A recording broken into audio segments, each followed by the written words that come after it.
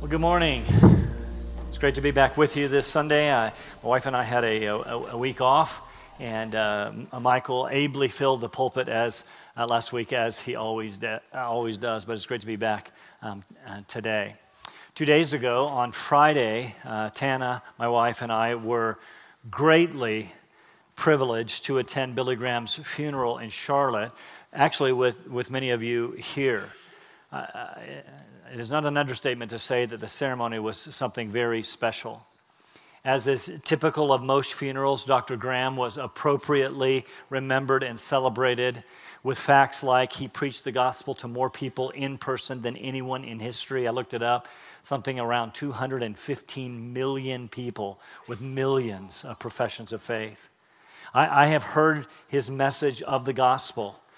And frankly, he got it right. Not that I am in any way his judge. I simply mean he clearly preached sin and the need of repentance and faith in Jesus Christ, his death, burial, and resurrection. The cross of Christ was central to his message, his singular message through 80 years of gospel ministry.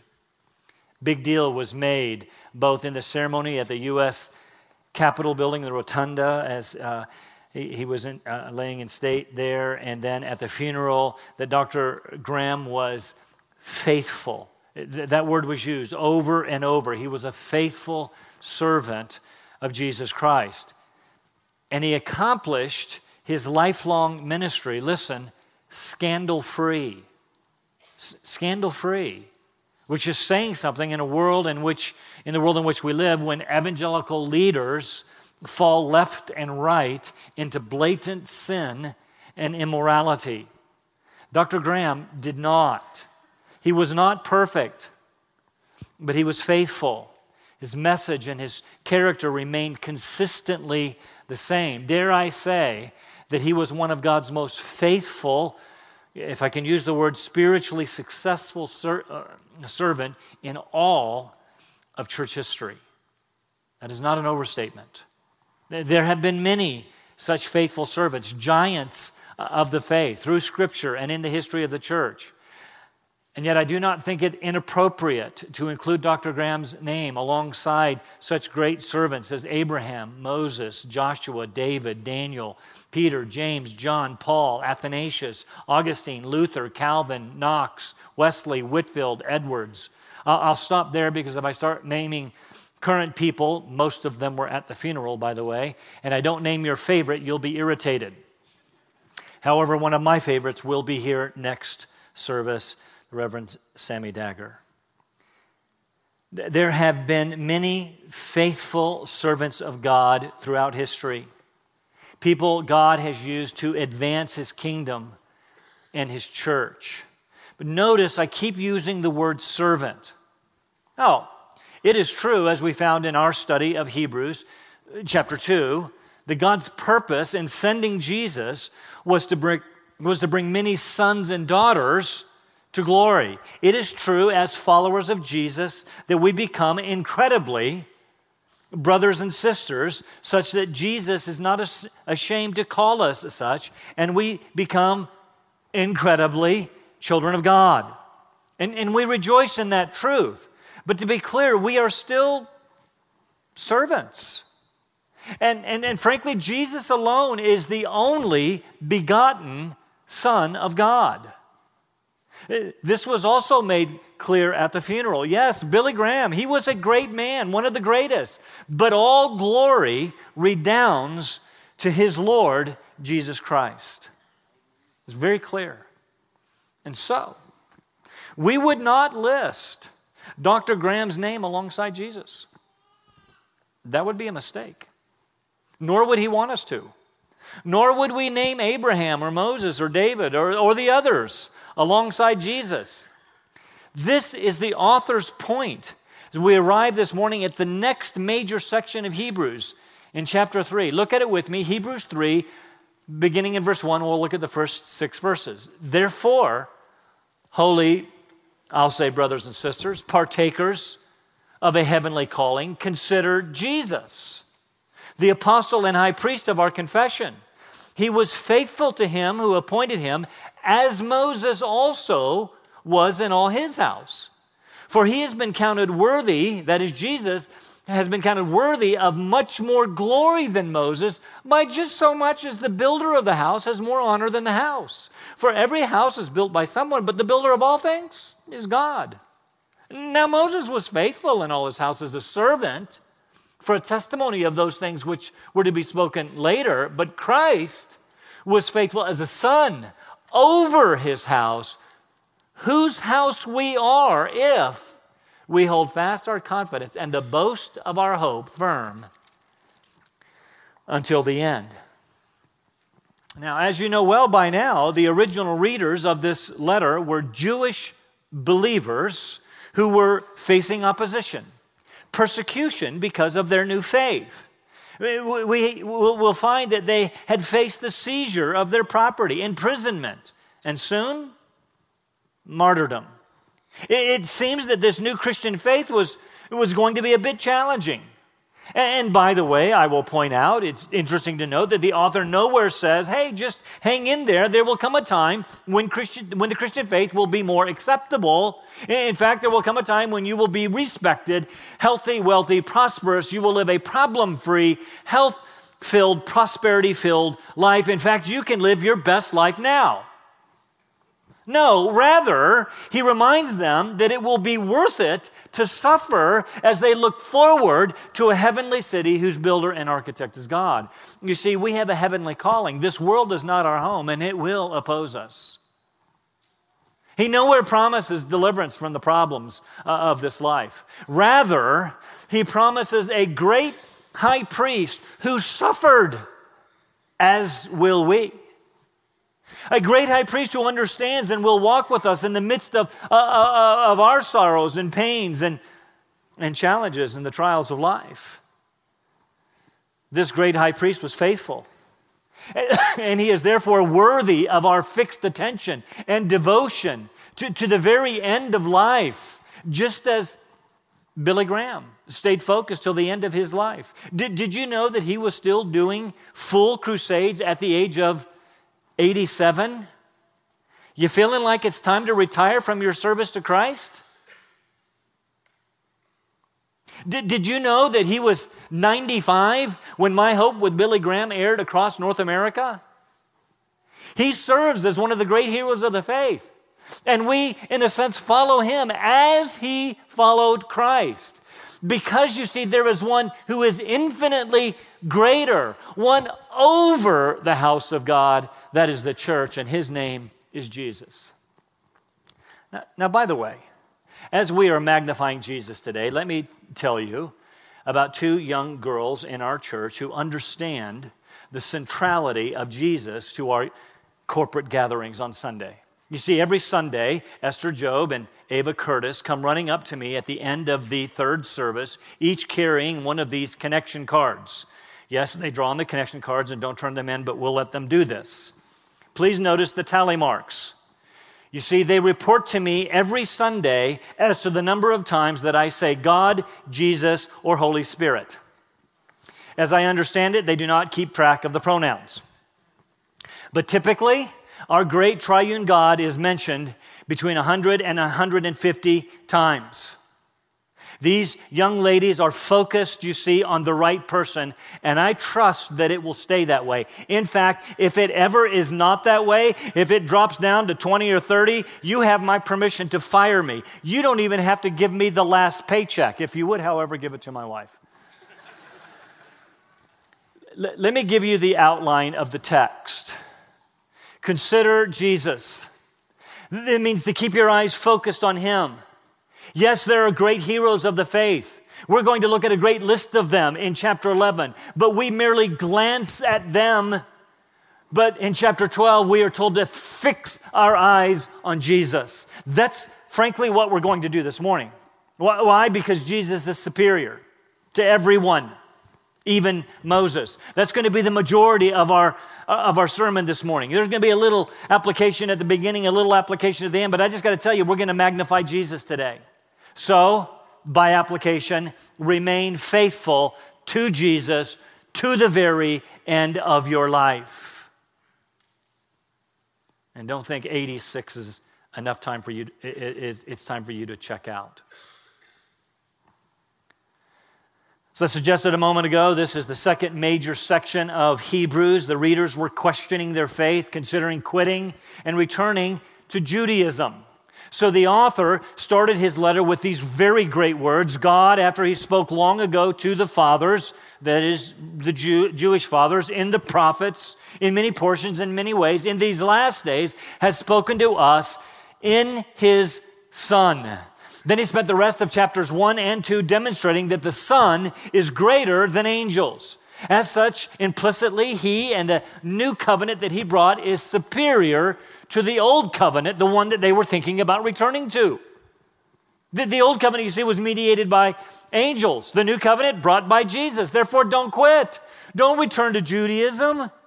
To you, I would say, who are struggling perhaps in life, who have become a Christian, and you found that it's not easy being a believer, that your troubles just seem to magnify. I would say do not return to your old way of life. It is empty. It is ultimately meaningless. There's no hope to be found there. Stay faithful. He began chapter 2 with these words, for this reason, that is, since Jesus is infinitely greater than the angels, we must pay closer attention to what we have heard so that we do not drift away from it. It never gets old. Don't let it become commonplace. Do not become flippant about the gospel and its glorious truth. Because how will we escape? And the idea there is judgment. How will we escape judgment if we neglect so great a salvation? And the answer is we won't. We won't. Don't neglect it. This great salvation Jesus brought when he became a man, incarnation, made for a little while lower than the angels, so that he might again bring many sons and daughters to glory. Don't neglect that glorious salvation. He accomplished it by destroying death and the one who had the power of death, that is the devil. He came to bring us hope. He didn't come to bring angels hope, but to us, descendants of Abraham, those who have become descendants by faith in Jesus. And as such, he becomes our merciful and faithful high priest. Chapter 3, therefore, holy brothers and sisters, talking to you, partakers of a heavenly calling. Let that sink in just a moment. These are words meant to awaken us and to encourage us. He's just told us we have a great high priest who was tempted in his sufferings so that he can come to the aid of those who are tempted in our sufferings. Therefore, holy brothers and sisters, yes, I know it's challenging. Yes, I know you may be tempted to quit. I know your suffering is great. Yes, I know that you're wondering if this whole Christian life thing is worth it. I know that life is hard. I know that it even got harder when you became a Christian. Is it worth it? Yes, it is. Holy brothers and sisters. Words, again, are meant to encourage us. First, by reminding us we are holy. Sanctified by the one who sanctifies. That is by Jesus. That's right from chapter 2, verse 11. Such that the author can call us right now. He can call us who know Jesus. He can call us holy. The word could be translated saints. You. Think of that. I'm St. Andrews. I think they ought to let me play there for free. That's golf. In church history, the church unfortunately designated only a few very special people as saints. No doubt it would be Saint Billy Graham. But the truth is, every follower of Jesus is holy. Every follower of Jesus right now is a saint. Even if your spouse doesn't act like it sometimes. Even if you don't. You may not feel like it right now. You may have had a tough week, a tough month. If you're honest, maybe a tough year. You may have found that your sinful failures overwhelming your less than perfect faithful walk. Maybe overwhelming your spiritual victories. And you're wondering, I want to say to you, you are holy. made so by the finished work of the incarnated Son of God. You are holy brothers and sisters. And maybe, just maybe, I'm suggesting it is time to start living like it. By the Holy Spirit who lives in you. Maybe it is time to today plant a flag in the ground and say, by His presence and power of the Holy Spirit, I will live a holy life. I will live up to my calling. After all, you are right now a partaker, a participant in a holy calling. Your call to holiness, your call to Christ-likeness is ultimately a heavenward call. It is both from heaven and to heaven to which we are going. Your eternal home is a heavenly country, He will tell us in chapter 11. There is a sense in which we do not belong here. It may be that it's time to wake up and understand that. You have a heavenly calling. Maybe you need to stop focusing on stuff around you. That old song, how's it go? Some people are so heavenly minded, they're of no earthly good. It's just nonsense. You cannot be heavenly minded enough. Maybe it is time to get your eyes off of your circumstances and off your surroundings and get them focused on heaven. You are right now a partaker of and to be looking forward to something much greater, not of this earth, heavenly. Again, you may not feel like it. You may feel beaten down. You may feel tempted to quit in the midst of your sufferings. Don't do it. Holy brothers and sisters, partakers of a glorious heavenly calling in Christ Jesus. Don't do it. Instead, consider Jesus. Fix your eyes on Jesus. Contemplate, consider, think about Jesus. 3 tally marks. Jesus, Jesus, Jesus. He is the apostle. He is the high priest of our confession. Only place in the New Testament that He is called the apostle. As well, this author alone calls Him our high priest. I want you to think about those two distinct roles. One is directed, I'm going to suggest, toward us from God, and one is directed to God from us, but they go through the same person. He is the apostle. He is an apostle, is a messenger. He is the one who came from heaven, John tells us over and over, sent by the Father to earth with a message of God's love and forgiveness and redemption. In fact, He effected our redemption through His finished work. Further, He is a great high priest, the one who represents us to God. You see, there is only one mediator between God and man. That's the man Christ Jesus. So you consider Jesus. Think about Him. Why? Well, to whom else are you going to turn? You're going to go back to your old way of life? You go back to Judaism? You're going to go to another world religion? No hope there. There's only one. His name is Jesus, the high priest, an apostle of our confession. Brings us to our second point. Again, considering going back to the Old Covenant, mediated by angels, brought, if you will, by Moses, the great lawgiver. After all, we call it the law of Moses. Listen, as much as Billy Graham is appropriately revered in our world today, no one was more revered in Judaism to this day than Moses. As a baby, he was hidden by his parents before being placed in a basket in the Nile River, only to be discovered by Pharaoh's daughter. He was then raised in Pharaoh's house, actually cared for by his own biological mother. But when the time came, he chose rather to identify with his own people, the Israelites, and therefore he was forced to flee. And after fleeing Pharaoh, he was a shepherd in the wilderness of Midian for 40 years, until one day God appeared to him in a burning bush and called him to go back to Egypt and deliver God's people, 2 million of them suffering cruel bondage.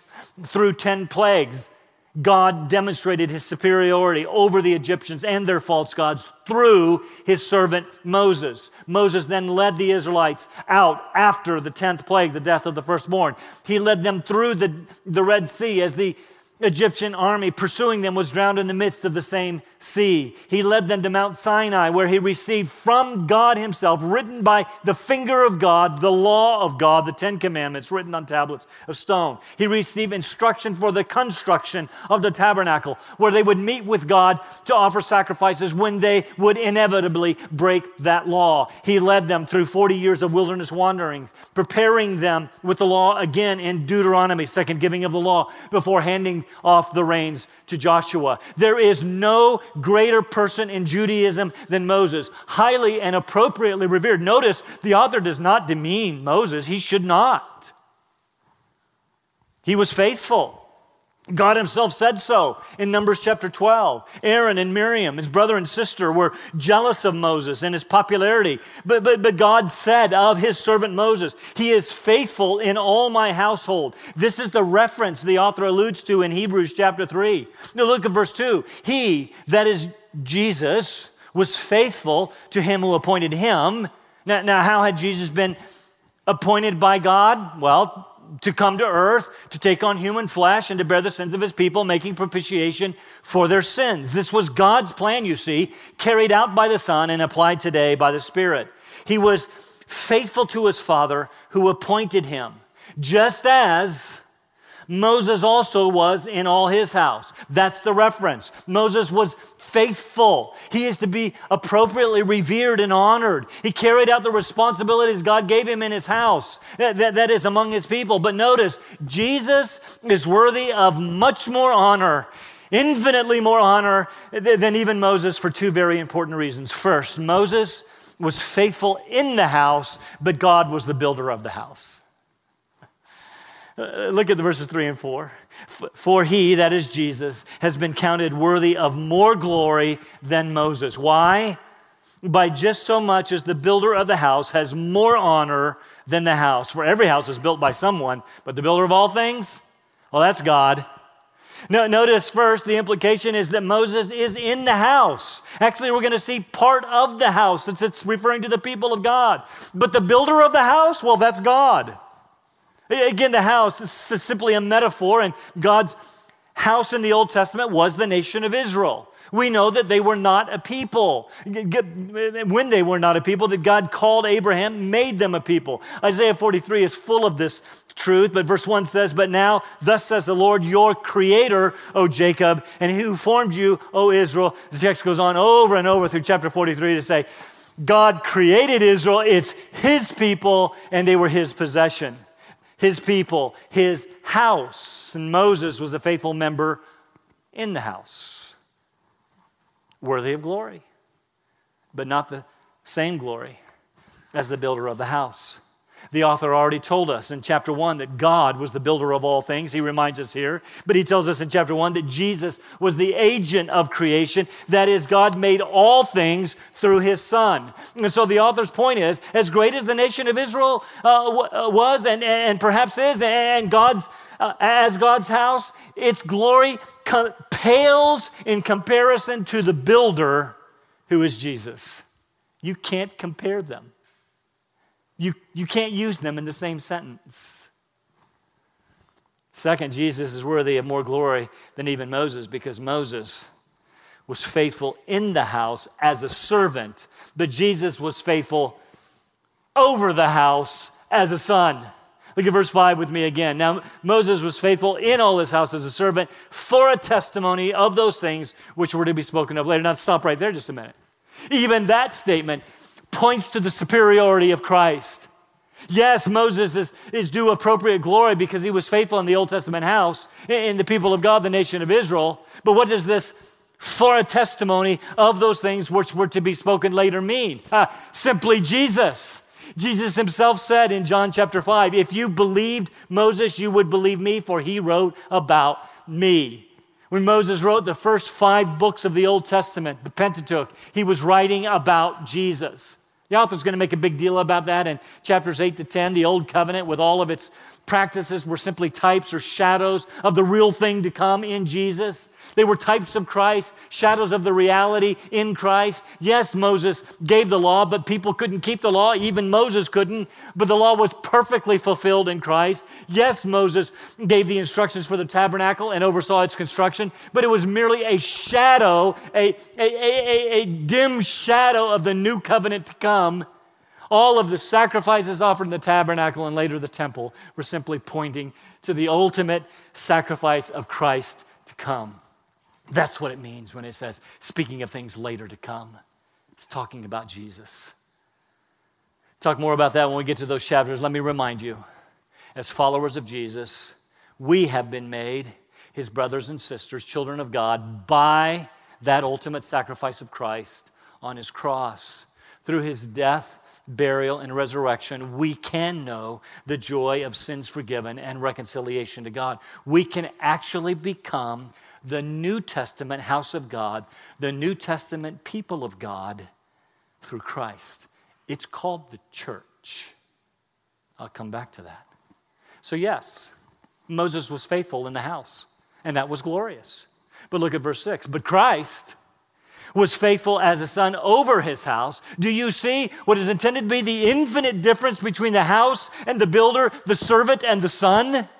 Yes, Moses, and I'll even say Dr. Graham, and a host of other faithful servants are worthy of glory for their faithful service to God. But Jesus is worthy of infinite glory. Not only did he build the house, he is the son, the one and only son over the house. Please notice, as members of both houses, both Moses and Dr. Graham, and every person in history, no matter how great or how small, needed the work of Christ to be part of the house. Every servant needed the sacrifices of the old covenant, which pointed to Christ. Every servant needed the sacrifice of the new covenant found in Christ. You see what I'm saying? Every servant, in order to be a servant in the house, needs the work of Christ. He's infinitely greater. He's built us. Just as the Israelites were the Old Testament house built by God under the provisions of the Old Covenant, so also the church. The church. And I just want you to know I could preach an entire message here. The church is the New Testament house built by God under the provisions of the New Covenant. Look at the rest of verse 6. But Christ was faithful as a son over the house, whose house we are. That's unbelievable. As followers of Jesus, we are the house God is building. It is called the church.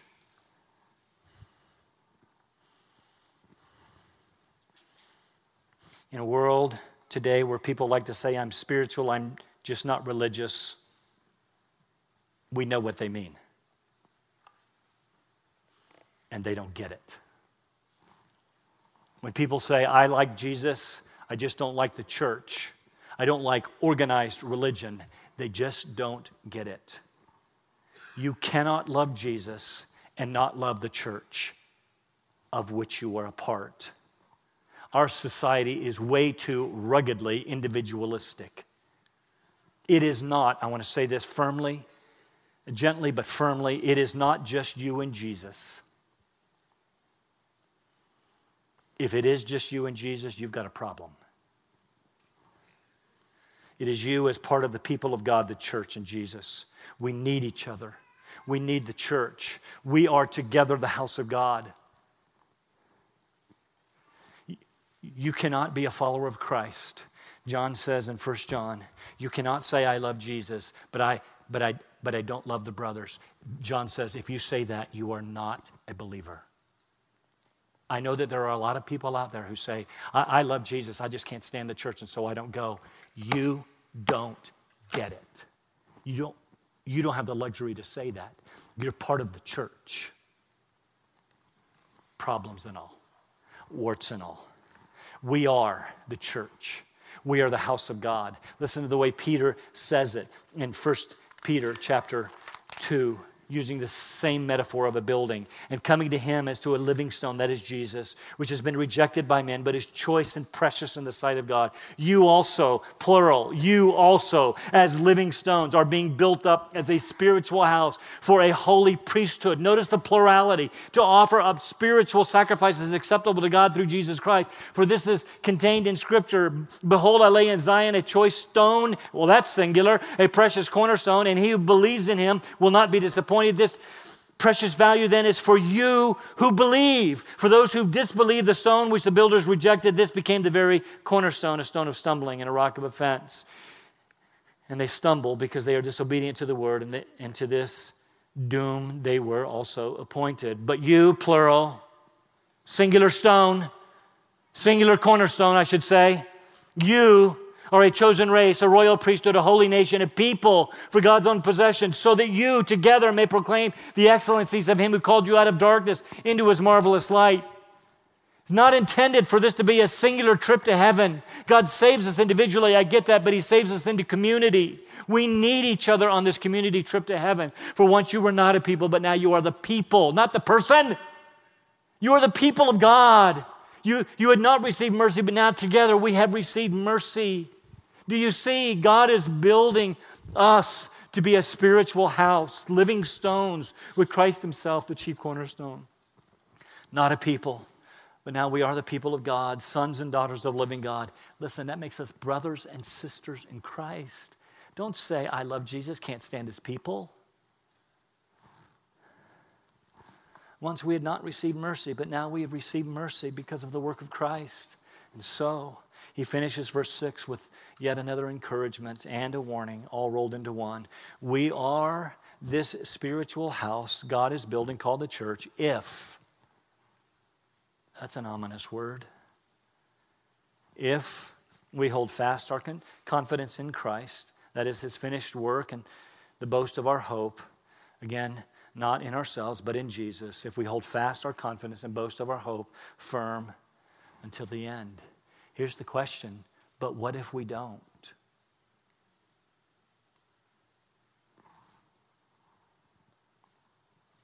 This, frankly, and other passages in Hebrews are quite challenging. The implication seems to be that if we do not hold fast our confession, that we can be unsaved. That we can be saved, children of God, brothers and sisters, but then we can lose our salvation, our confidence, and our hope if we do not hold firm to the end. That may cause lots of challenges for you. May cause you to wonder, well, I walked faithfully with Christ for a while, but then I didn't. Am I not? For lots of reasons, I do not believe a person can lose their eternal salvation. But I will not water down this text. Remember to whom the author was writing, Jewish believers who were facing difficulties for being Christians, and they were considering quitting and returning to Judaism. And the author is writing and says, don't do it, please don't do it. There is no salvation to be found there. Salvation is only to be found in Jesus and his work on the cross. Do not go back to your old way of life. Do not get fed up with the church and say, I'm done with the church, still going to hold on to Jesus, but don't do it. You can't walk away. Don't quit. Persevere in the midst of the challenges and difficulties of life. Hold on to Christ, firm to the end. Remain faithful, just like Moses was in the midst of great difficulty, just like, frankly, Billy Graham was. Remain faithful. Don't give up your faith. And I believe that you have everything that you need through the indwelling and empowering Spirit of God to remain faithful. You see, look closely at what the author actually says. Whose house we are if we hold fast our confidence and the boast of our hope firm to the end. But what happens if we do not hold fast? What happens if we quit and return to our old way of life? Again, look closely. Whose house we are if we hold fast. And if we do not hold fast, then we are not his house. We are not his people. We are not part of the church. Ours was simply an empty profession of faith. Ours was the seed of the gospel that fell among the rocky places that Jesus talked about in Matthew chapter 13. And when affliction and persecutions arose because of the word, because there was no real root, no real life, they fall away. They are not. They are not because they were not part of the house. There is a corollary, you see. To be part of the house is to persevere to the end. And your persevering to the end proves that you are part of the house. And so I say to you, without watering down the text, do not quit. Prove the reality of your faith by persevering to the end. John says it this way in 1 John chapter 2. They went out from us, but they were not really of us. For if they had been of us, they would have remained with us. But they went out so that it would be shown that they are not of us. But you, I love this part, you have an anointing from the Holy One. And then he uses a little southern, and you all know. Again, I want to say to you, brothers and sisters, you have what it takes to persevere in the midst of the oppositions and persecutions and challenges and trials of life. So when they come, and they will come, and maybe you're in the midst of it right now, and you're asking yourself the question, is it worth it? I want to say to you, it's worth it.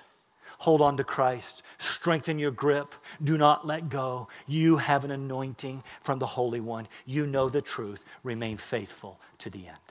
Let's pray.